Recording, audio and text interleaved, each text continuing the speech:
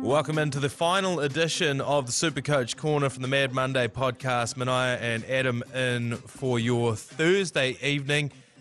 We'll get into the winners, losers, the highlights, and our game day good punt as well later on. But very quickly up the top, Adam, I wanted to address the rumours that have been swirling. I was out just this afternoon out at Sylvia Park with the TAB. We're giving people tattoos for the Warriors, and people were coming past us and being like, have you heard about Shaun Johnson? Have you heard about Shaun Johnson? So maybe by the time you're listening to this, you may have heard something a bit more definite, but what we're seeing at the moment is he is a 50-50 chance. He is in doubt for the match against the Panthers on Saturday afternoon. I do think in that as well. I think we need to point out that this whole year, Webby has been an extremely straight shooter.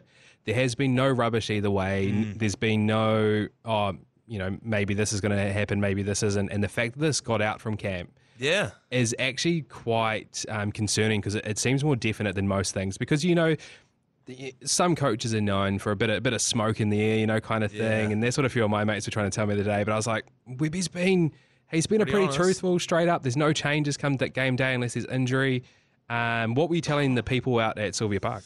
What was I telling the people? Yeah. Well, they certainly weren't asking me whether I knew anything. I thought that's where we started. No. I apologise. They were just saying, shit, have you heard this? Have you heard this? I just kind of think that, I don't know, if he has a bit of a niggle and you've got that second bite at the cherry, do you leave him out of the lineup this week and pray that he's fine for the next one? Because there's no guarantee that you put him into the lineup. I mean, the Panthers are $1.75 favourites at the moment, $1.72 I think.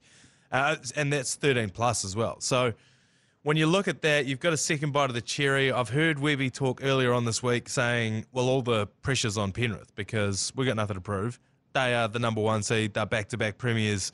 This is their game to win. So what do we got nothing to prove. We've got the second bite of the cherry. We've got the home semi. So I kind of feel like you don't risk him, man. There's no way you risk him, because what happens if he goes out this week and something goes bang and it's like, look, Metcalf and we've lost him for the rest of the year. Yeah. My view personally is you don't risk that, man. Nah. Surely not, eh? Like, I guess ultimately everyone, including us, we've been talking about in the office this week that we all do think we had a chance. And I honestly do think we had a chance. When you look at both of the teams, you just look at the form. Yeah.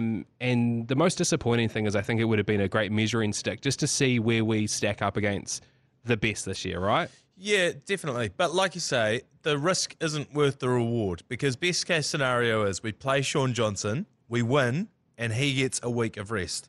But the risk is then we lose and he could potentially get injured. Versus we rest him this week, he still gets that same week of rest, but without the risk of injury.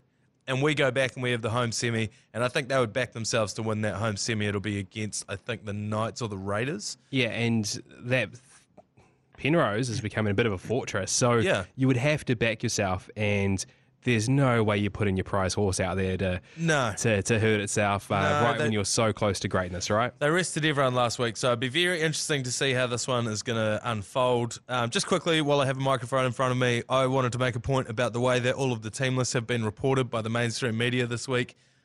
They're putting the clickbait headlines up there. Wholesale changes for the Warriors. Wholesale changes for all these other teams. Like, yeah, no shit, they rested everyone last week. They're trying to bait people in by being like 12 changes to the starting lineup. That poses a really concerning question here, is that I have a feeling, and I'm sure you could probably pick this one as well, I feel like the people writing those stories don't have any idea what's going on, and they could have just looked at a list and been like, oh, there's a lot of changes here, without the realisation that no one plays in the last final weeks because of what happened to Shaun Johnson this week in training, allegedly. I think it's a bit more sinister than that. I think they know that there's clicks there to be had. If they say wholesale changes for your club, find out who, click here. And then it's behind a paywall. Yeah, exactly. Pay $1.50 a week. But anyway, there is plenty to digest between now and kickoff. Don't forget that Sky Sport 9 will have the Mad Monday coverage. Myself and Keezy, 6 p.m. on Saturday. That'll be the second of the double ender. The All Blacks in the morning. That's also on Sky Sport, the ACC's commentary, that is. And then the Warriors at 6 p.m. It'll be very good to watch. I do say at the same time, like, obviously the boys are going to be watching the earlier game. It makes sense that you're watching the All Blacks. I really think they may need some support on the text line come that afternoon. It's a long day, and they're really going to be fizzed up for it. Yeah. So do make sure you get on in that and just let them know how you feel about it, and show a bit of passion, because I'm sure a little bit of energy at that time of day could be much needed for everyone involved, right? 100%. At least it's not that 10 p.m. game. All right, let's rip into it then. Here is the top 5 players from our Mad Monday Munters group. This started all the way back at the start of the season. We had hundreds of people pouring in, and really the top 10, once Keezy was kicked out of there, had sort of shored itself up, and there was a massive prize pack on the line at the moment. I'm looking at one of the signed jerseys. There's a whole bunch of other stuff coming your way. We're still in negotiations as to the Mad Monday Munters group, Mad Monday, which we will respectfully wait until after our season is done to negotiate, because it really still annoys me that the Warriors awards night was before the playoffs started. But anyway, I digress. The top 5 players in reverse order for the Mad Monday Munters group, Supercoach this year. At number 5, Brad, the Cheeky Hooers. At number 4, Ryan, the Wakachangi Warriors. At number 3, the Undateables, that's Jordan. At number 2, Sean Sharkey's been hovering around there all year. And then at number 1, he's been number 1 for quite some time, and the winner of the inaugural Mad Monday Munters Supercoach League, Ryan the Razman. So congratulations, Ryan. Well earned. And in the end, only 118 points? 18, yeah. Ahead of Sean Sharkey, so it really came down to the wire. And then there was about 100 points separating every team from there on out. Oh, and just before I forget, Ryan Razman, the winner of the Mad Monday, the inaugural Mad Monday Munters group on NRL Supercoach. Get in touch, reach out, DM us on Instagram. We'll get the ball rolling on getting your prize back out to you ASAP. And I know that a lot of you wounders are going to send in a message saying, oh, yeah, I'm Ryan. Oh, I'm Razman. So there'll be a strenuous process to figure out which one of you actually is Ryan. But please, Ryan, Razman, you earned it. Get in touch. Congrats, mate. So it was a hell of a season. What was your highlight, Adam, for season 1? Season 1, it was a long time between drinks for me. It's about a 10-year hiatus I took from fantasy because, it piles up and you get over it. But for anyone that listens to this podcast, I think there's only one thing that we all enjoyed the most, and I'm going to go one side of it, and I feel like you're going to go the other. Mm-hmm.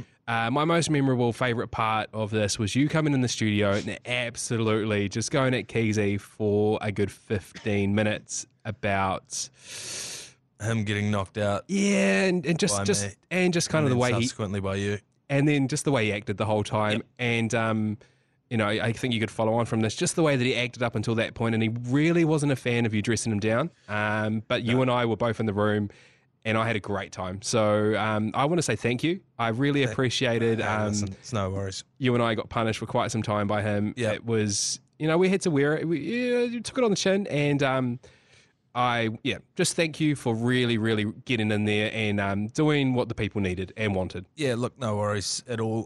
For me, the highlight for me this season, was there was a guy who used to do this podcast, and he was in the Mad Monday group as well. He went by the name of Chris Key, and since he was eliminated by me, I haven't heard from him. I haven't heard from him certainly on this podcast. He has essentially taken his ball and gone home.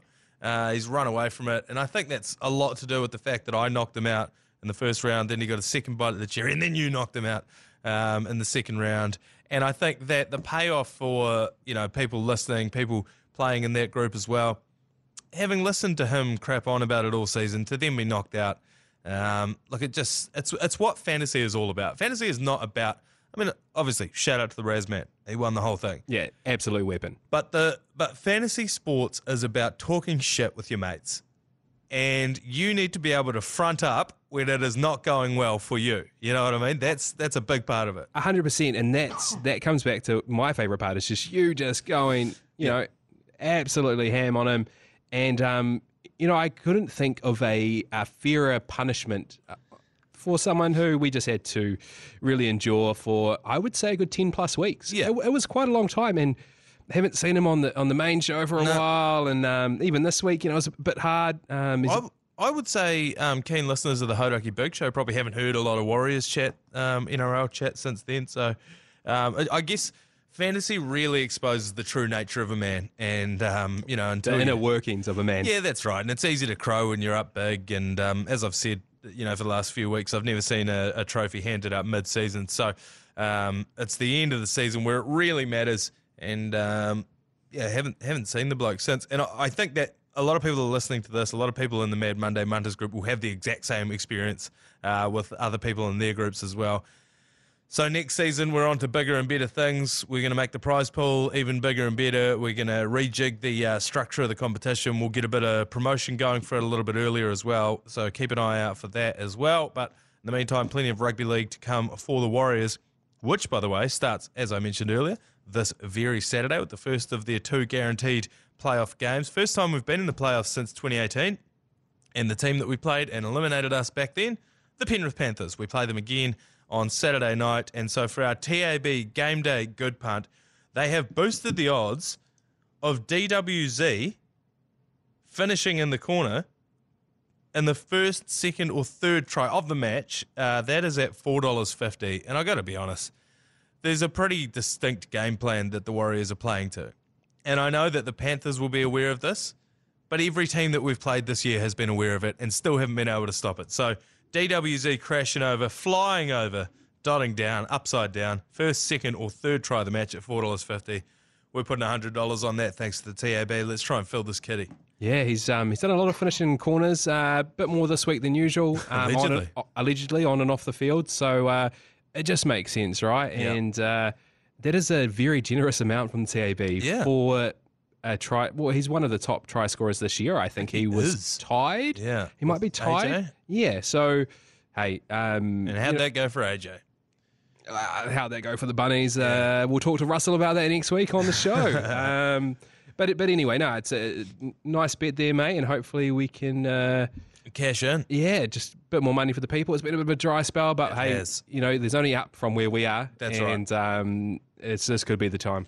All right, well, that'll do us for the last ever episode of the Supercoach Corner for 2023. Up the wires, enjoy your finals rugby league football. We'll be back again with another Supercoach season next year. But in the meantime, let's go on.